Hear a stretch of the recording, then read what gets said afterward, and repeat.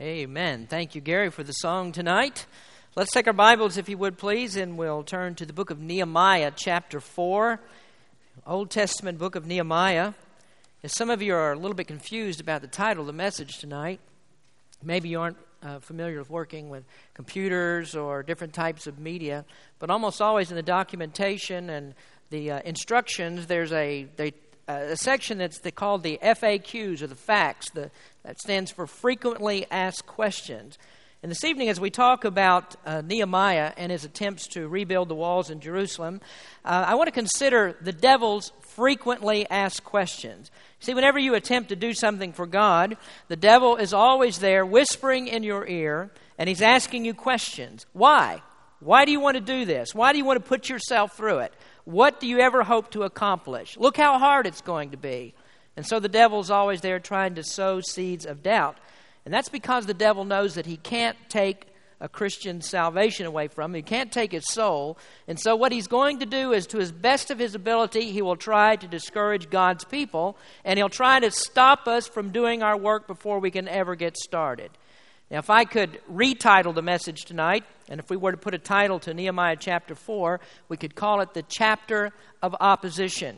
And great opposition arose when Nehemiah began to build the wall. Now, we're going to look at just a few verses of this fourth chapter this evening. So if you'll stand with me, please, we're going to read the first verse down through the sixth verse of Nehemiah chapter 4. But it came to pass that when Sanballat heard that we builded the wall, he was wroth, and took great indignation, and mocked the Jews.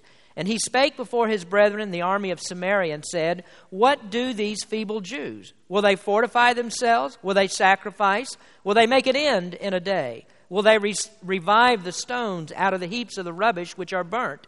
Now Tobiah the Ammonite was by him, and he said, Even that which they build, if a fox go up, he shall even break down their stone wall. Nehemiah begins to speak here in verse number 4. He says, Hear, O our God, for we are despised, and turn their reproach upon their own head, and give them for a prey in the land of captivity. And cover not their iniquity, and let not their sin be blotted out from before thee. For they have provoked thee to anger before the builders. So built we the wall. And the wall was joined together unto the half thereof, for the people had a mind to work. Let's pray. Lord, we thank you for your word tonight. We ask you that you just bless us as we learn something from your word. Show us some things that you'd have us to know, Lord, and draw us closer to you. In Jesus' name we pray. Amen. You may be seated. Let's get our bearings just a little bit before we get into the heart of the message tonight. It's been now 3 weeks since I preached the last message from Nehemiah, and so you might be wondering just where are we in this story, or what has already taken place.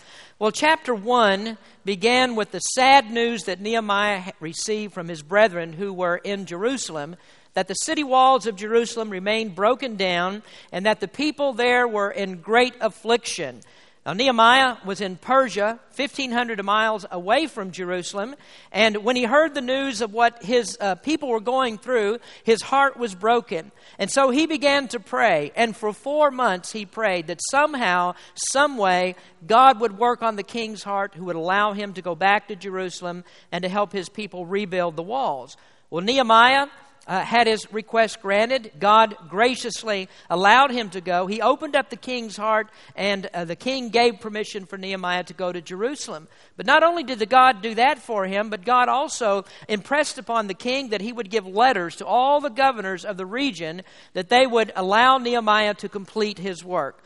So Nehemiah went to Jerusalem, and he wasn't really aware when he arrived there just how terrible the devastation of the wall was. He'd never been to Jerusalem before. He'd never seen what had happened. And when he got there, he found an almost impossible situation. The walls were indeed broken down, much worse than he imagined. The people were very few to help him. They were discouraged. The stones that were heavy to put back up on the wall was long. And all of that contributed to a very dismal picture for rebuilding the wall. But Nehemiah was still determined that he would do that because he believed that his God was bigger than any problem that he might face. And so once again, he began to pray. He began to encourage the people. And then he put himself right into the middle of the work to help them. and then God started to give them progress. And when the wall began to go up and the people were prospering, that's when opposition reared its ugly head and tried to stop it. Now that brings us to where we are in the story tonight. The wall building is going on, the wall is going up, but Satan is busy trying to destroy the confidence of the people. Now, before we go on this evening, I want to remind everyone of what this wall stands for. This wall stands for people who are on God's side. When there is no wall, that means that the people have no doctrine, they have no truth, they don't really care. And so without a wall, that's a picture of people who are following the devil and the ways of the world. So the devil, whenever we try to do something for God, he comes with his frequently asked questions. And there's something peculiar about the devil's questions, and that is he really doesn't want to know the answers. He doesn't care what answer you're going to give to the question. All he's trying to do is just put the doubt in your mind. He wants you to think about them. And so that's really all that he cares about. Now, let's look at some questions that the devil asks, and we see this borne out in the passage that we read tonight. First of all, the devil may ask this question: are you fit for the work? That is, do you have the actual spiritual stamina that it takes to do what God tells you to do?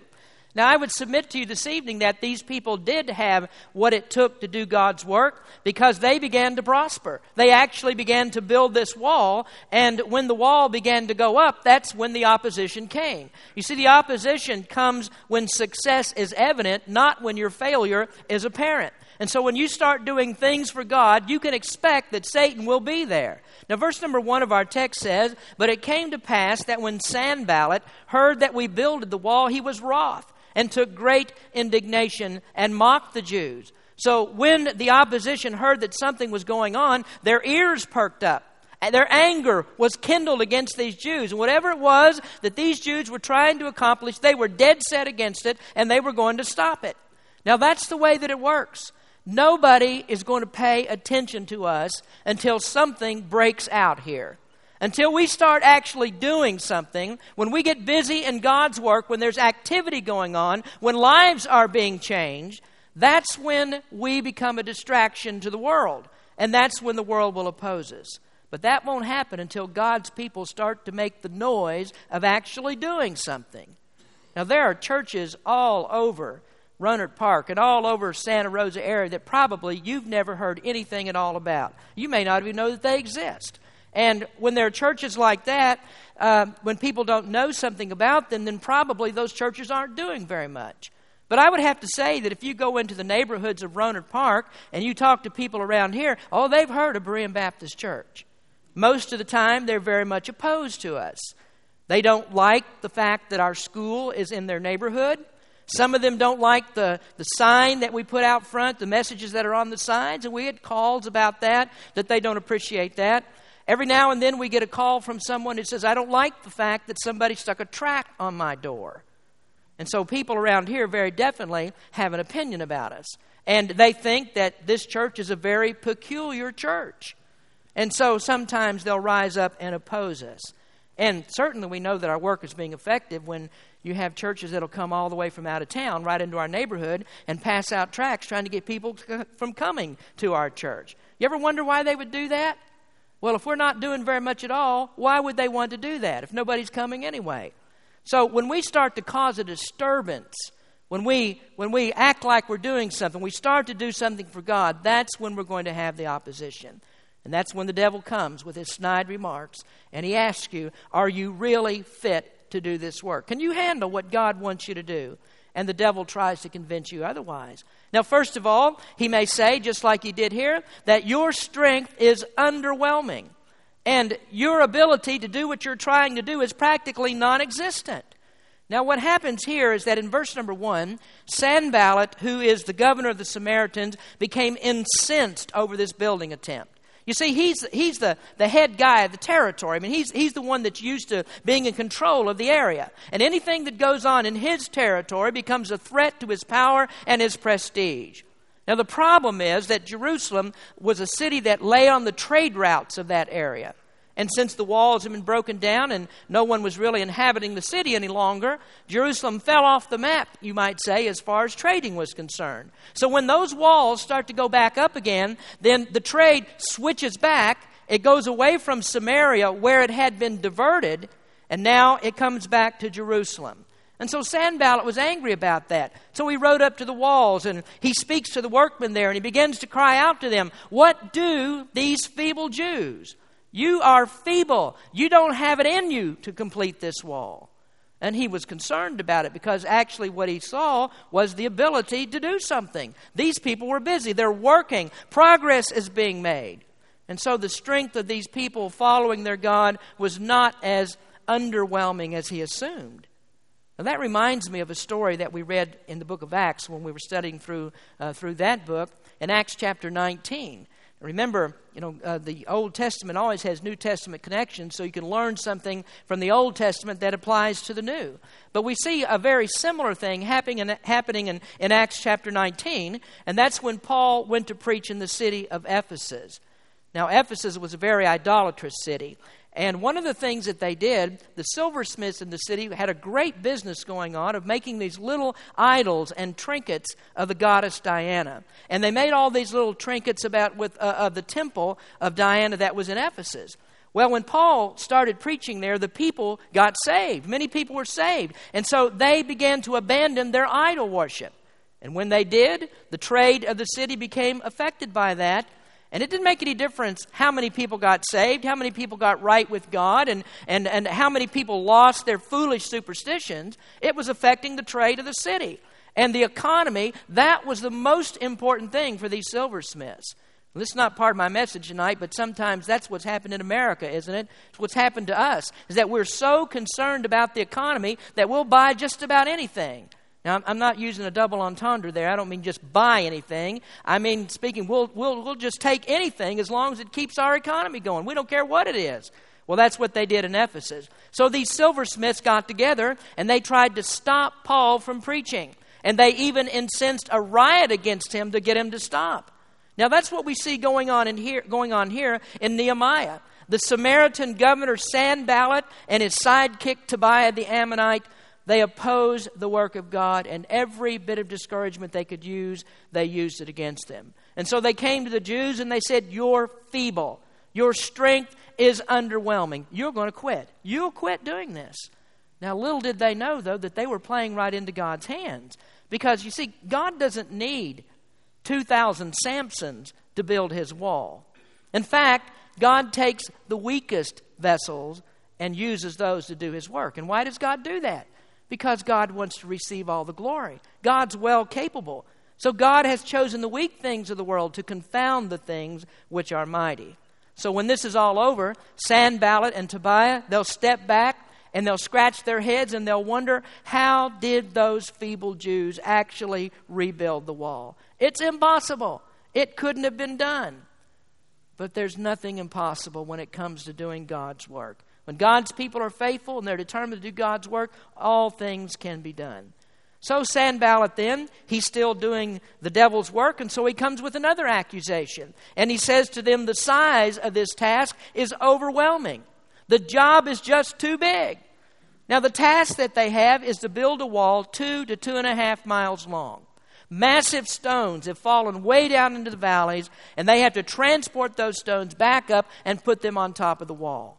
Some of the wall traversed terrain that was very rocky. There were cliffs, bluffs, and scaffolding those areas, trying to get those stones back up was a very difficult thing to do. And the people that Nehemiah was working with are not wall builders. These aren't people who are trained to do things like this.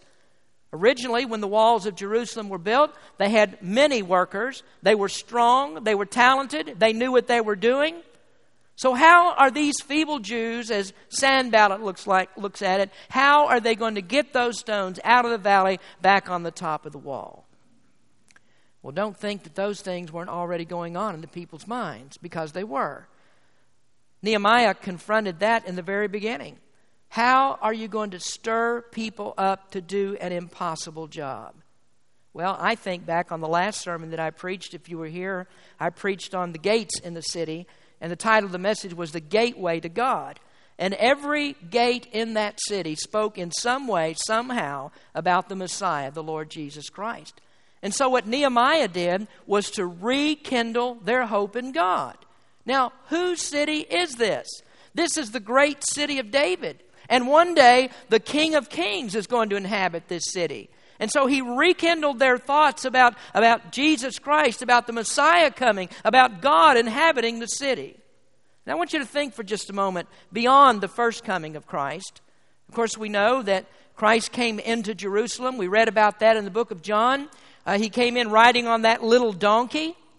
And when Christ came into Jerusalem, he came there for the purpose of dying. And over again in the Old Testament, it tells us that that's what Christ came to do. The lambs that were slain, that was all a picture that Jesus would die. But in the Old Testament, we also have prophecy that concerns the second coming of Christ. Some of the prophecies actually look beyond the first coming and go to the second advent. And the second advent of Christ is going to be far different from the first one. Because when Jesus comes back, he's not coming to die. He's coming to establish himself as a conquering king. And one of the things that Jesus will do is he'll come to the city of Jerusalem, he'll sit on the throne of David, and for 1,000 years, Jesus will rule and reign from there in perfect peace and righteousness. Now, if you can find the book of Zechariah, this is towards the end of the Old Testament, I'd like you to turn there. And I want to read you a prophecy, one of these prophecies in the Old Testament that completely skips over the first coming of Christ, and it goes right to the second advent. This is in Zechariah chapter 14, verse 8. And you may remember this, that in our timeline, Zechariah actually lived about the same time as Nehemiah. But in Zechariah chapter 14, verse number 8, it says, "And it shall be in that day that living waters shall go out from Jerusalem, half of them toward the former sea, and half of them toward the hinder sea. In summer and in winter it shall be. And the Lord shall be king over all the earth. In that day there shall be one Lord, and his name one. And all the land shall be as a plain from Geba to Rimmon, south of Jerusalem.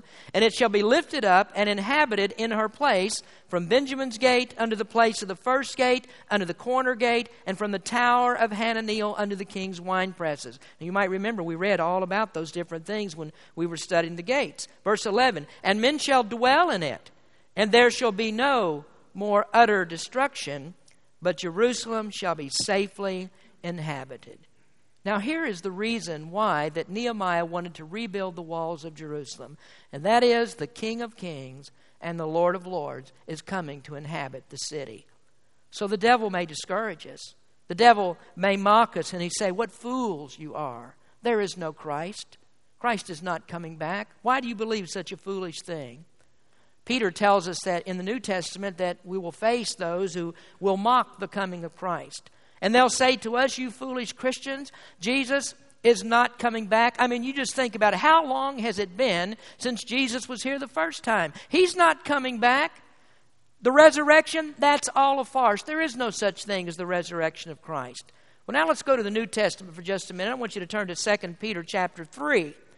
2 Peter chapter 3. Now Sanballat is tossing out all of these accusations. He's using that to discourage the people. He tells them, "You can't do this. Your God can't do this. And if you ever hope that this king that you think is coming, you're crazy. It's not going to happen." But let's look what Peter says. 2 Peter chapter 3, verse number 3. He writes and says, "Knowing this first, that there shall come in the last days scoffers, walking after their own lust, and saying, Where is the promise of his coming? For since the fathers fell asleep, all things continue as they were from the beginning of the creation. For this they willingly are ignorant of, that by the word of God the heavens were of old, and the earth standing out of the water and in the water, whereby the world that then was being overflowed with water perished. But the heavens and the earth which are now, by the same word, are kept in store, reserved unto fire against the day of judgment and perdition of ungodly men." Let me stop there for just a moment and tell you what he's talking about here. First of all, he talks about the flood coming. And the flood overwhelmed the entire world. But now God has preserved the world not to be destroyed by a flood any longer. That's why God gave the rainbow, if you remember that. He's not going to destroy the world by flood any longer, but he will destroy it by fire. And so Peter says, "But beloved," in verse 8, "But beloved, be not ignorant of this one thing, that one day is with the Lord as 1,000 years, and 1,000 years as one day. The Lord is not slack concerning his promise, as some men count slackness, but is long-suffering to usward, not willing that any should perish, but that all should come to repentance. But the day of the Lord will come as a thief in the night, in which the heavens shall pass away with a great noise, and the elements shall melt with fervent heat. The earth also and the works that are therein shall be burned up. Seeing then that all these things shall be dissolved, what manner of persons ought ye to be in all holy conversation and godliness, looking for and hasting unto the coming of the day of God, wherein the heavens, being on fire, shall be dissolved, and the elements shall melt with fervent heat? Nevertheless, we, according to his promise, look for new heavens and a new earth, wherein dwelleth righteousness. So nobody had better ever make a mistake of thinking that Jesus is not coming back. Those who mock him and say he won't return will be caught in this great conflagration, and they'll spend eternity in the fires of hell. The King of Kings is coming to reign. He's coming to reign, and you better be on his side, be a part of his kingdom, rather than being one of his enemies. So Nehemiah is building this wall because the King of Kings is coming. Now here's the third accusation that's made. The sacrifice is useless. Now back in our text verses in Nehemiah chapter 4, verse 2, Sanballat says, will they sacrifice? And there's a lot of discussion about that phrase. What's the intent of this? What does it really mean? But rather than will they sacrifice, and that leads us to believe that he's talking about an actual sacrifice, really the word should be better interpreted, will they pray the wall up? Will they pray this wall up? Now, how ridiculous is that? Praying the wall up? Prayer is useless. I mean, prayer is for people with feeble minds and psychosomatic reactions who think that it does good when it really doesn't. And that's what Satan wants you to think. I mean, do you think that Satan is overjoyed because we meet here every week with a prayer page and we begin to pray over people? We have prayer time, and week after week we do see prayers that are answered.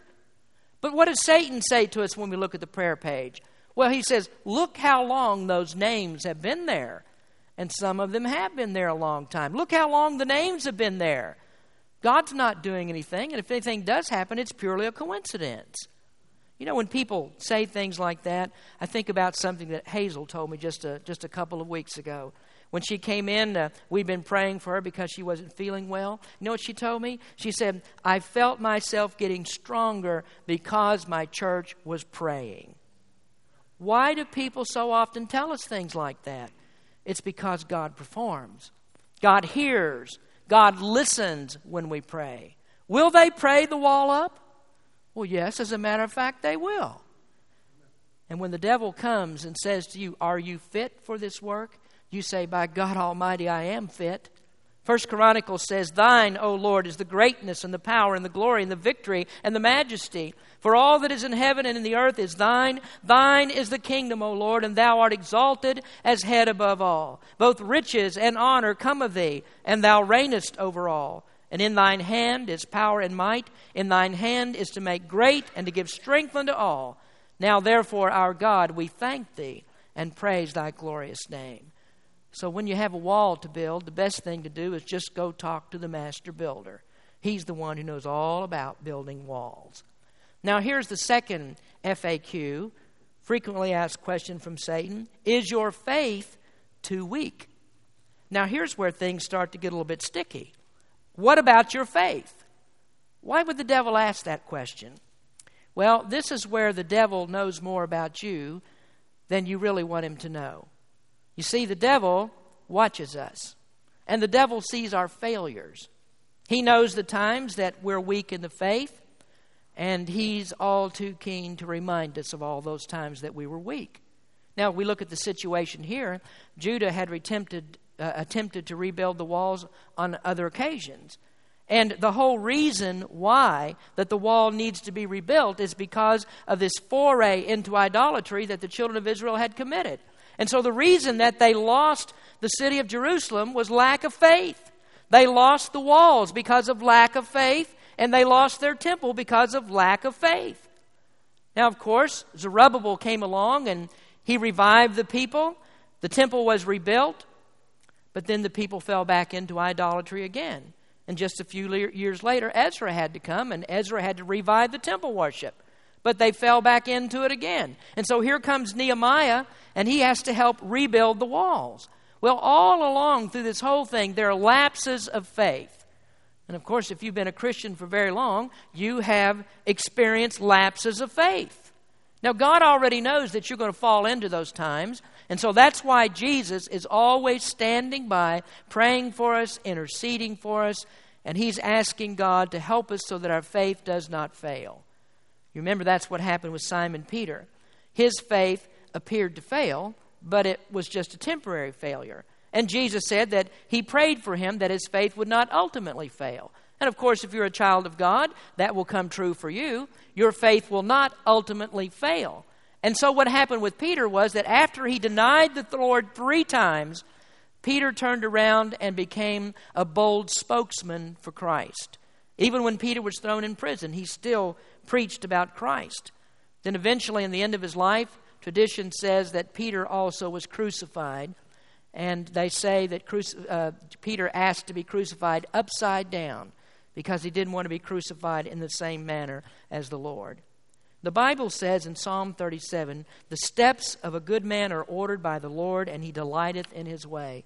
Though he fall, he shall not be utterly cast down, for the Lord upholdeth him with his hand." So what is it that the devil says to you when he comes to examine your faith and he catches you in one of those weak moments? Well, here's what he may say to you. He may say that your determination is suspect.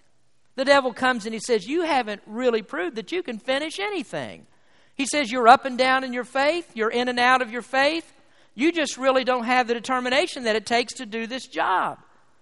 And you know, the sad truth of the matter is that many times, too many times, Satan is right about that. His accusations are correct. People promise things and they never come through. They say, well, I'll be faithful at church. I promise you. And then they fizzle out after a little while. I'll be there for choir practice. I'll be on time. I'll be there for Pioneer Club. I'll be there, Pastor. You just call on me. You can depend on me. I'll be there. You know what faithfulness is? Faithfulness is not attending 3 services and then missing 2. And then attending 4 services and missing 3. What I think faithfulness is when you are going to be absent from your church that you're a member of, that people know why you're not here. And you ought to have a pretty good excuse for not being in God's house. Now, you know, there's some folks who come into my office and they say to me, Pastor, I'd really love to be involved in ministry. Is there some job that I can do? Or I'll take on this job. And I'm courteous. I'm polite. I listen to people when they come. But then I also look at the track record. And many times I've heard lots of promises, lots of things they say that they'll do, but there is no follow-through to it.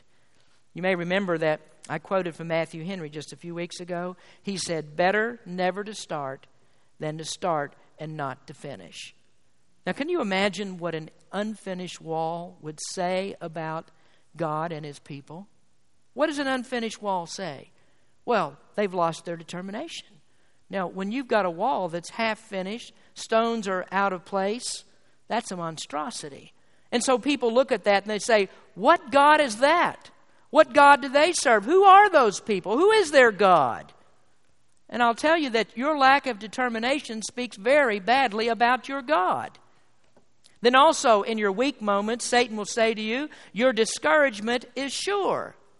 Hey man, the devil says, I know who you are. You are a defeatist. I can whip you around any time that I want to do it. And you know that's true. When we have confidence in ourselves, you can rest assured the devil can whip you anytime. Here's what people don't understand. You can't do the Lord's work like being the manager of a business. You can't do God's work like you're the head of the department. Good skills are needed to do God's work, but here's the one thing we need to understand, that the enemy that we fight against is an uncommon enemy. And you don't tackle this enemy like you do any ordinary job that you have to tackle. So the first time that you think, well, I can handle it. I'm a lean, mean, spiritual machine. That's when discouragement comes. And you find out, no, I can't handle it. Jesus said, though, about it, let not your heart be troubled. You believe in God, believe also in me. And I think one of the things that Jesus is saying in that statement is sit back, Don't quit, but sit back and let God begin to build your faith. Read His Word. Draw strength from His instructions. Satan knows your history, folks, and at every possible juncture, he'll throw your history right back up in your face. Now, thirdly, there's another FAQ from the devil.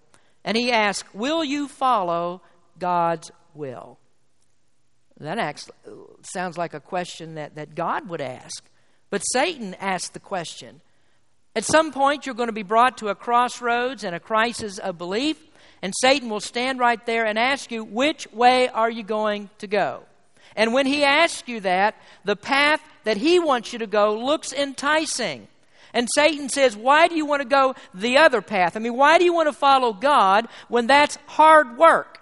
Why would you ever choose to go build a wall? Why put yourself through it? That task is tedious. Don't make it so hard on yourself. And Satan says, my way is much easier than that. My way has so much gratification. My way is fun. My way feels good. And so Satan asks you the question, which way are you going to go? Are you going to follow God's will? Now here's what must happen when Satan asks you that question. First, your perspective must be restored. Remember who you're listening to. Now Satan really likes to remember your track record. What you need to do is remember Satan's track record. Think about what he's done. Whoever followed Satan and was better off for following him? Or even worse than that, whoever followed Satan and didn't die for following him? What does the Scripture say? Peter said, be sober, be vigilant, because your adversary, the devil, as a roaring lion, walketh about, seeking whom he may devour. The Scripture never tells us that there will be enjoyment that comes from sin. In Proverbs it says, good understanding giveth favor, but the way of transgressors is hard. And so you got to get the perspective back. You got to see who's in control. On one side, there's death and destruction. On the other side, there's life everlasting. And I would ask, what kind of weird perspective causes you to believe the devil when every time he's always lied to you? Why would you believe him? The Bible says he is the father of lies. Now, our perspective is, when we think about it, why do I want to put myself through it? Why do I want to endure all the criticism that it takes to try to follow the Lord? Why do I actually go through all the ridicule and the embarrassment? That's our perspective. But the right perspective is what we find in 2 Timothy 4, verse 8. Henceforth there is laid up for me a crown of righteousness, which the Lord, the righteous judge, shall give me at that day. And not to me only, but also to them that love his appearing. The right perspective is what Jesus said in Matthew 16. For whosoever will save his life shall lose it, and whosoever shall lose his life for my sake shall find it. For what is a man profited if he shall gain the whole world and lose his own soul? Or what shall a man give in exchange for his soul? And so the right perspective is when you stand at that crossroads, you say to Satan, Satan, Jesus has never failed me. And then ask him, what have you done for me lately? Then finally, when Satan comes and he says, which way will you go? Your prayers must be repeated. You can't stop praying through all of this. Now, Nehemiah, if anything else, is a book about prayer. Nehemiah got to Jerusalem on the basis of prayer. He began to build this wall on the basis of prayer. And so when the enemy comes and they start making accusations and they ask questions, what does Nehemiah do? He goes right back to prayer. Look at verse number 4 of our text. He says, hear, O our God, for we are despised, and turn their reproach upon their own head, and give them for a prey in the land of captivity. And cover not their iniquity, and let not their sin be blotted out from before thee, for they have provoked thee to anger before the builders. Now actually, it was this kind of prayer that restored Nehemiah's perspective. The opposition is great, but Nehemiah is once again reminded of who got him there in the first place. And so one of the purposes of prayer is to calm us down and get us to thinking straight again, get us in the right perspective, keep praying the right prayers. Now you think about it for a moment. Who is Satan? Who is this one that's tempting you to do what you shouldn't do and to follow him? Who is he?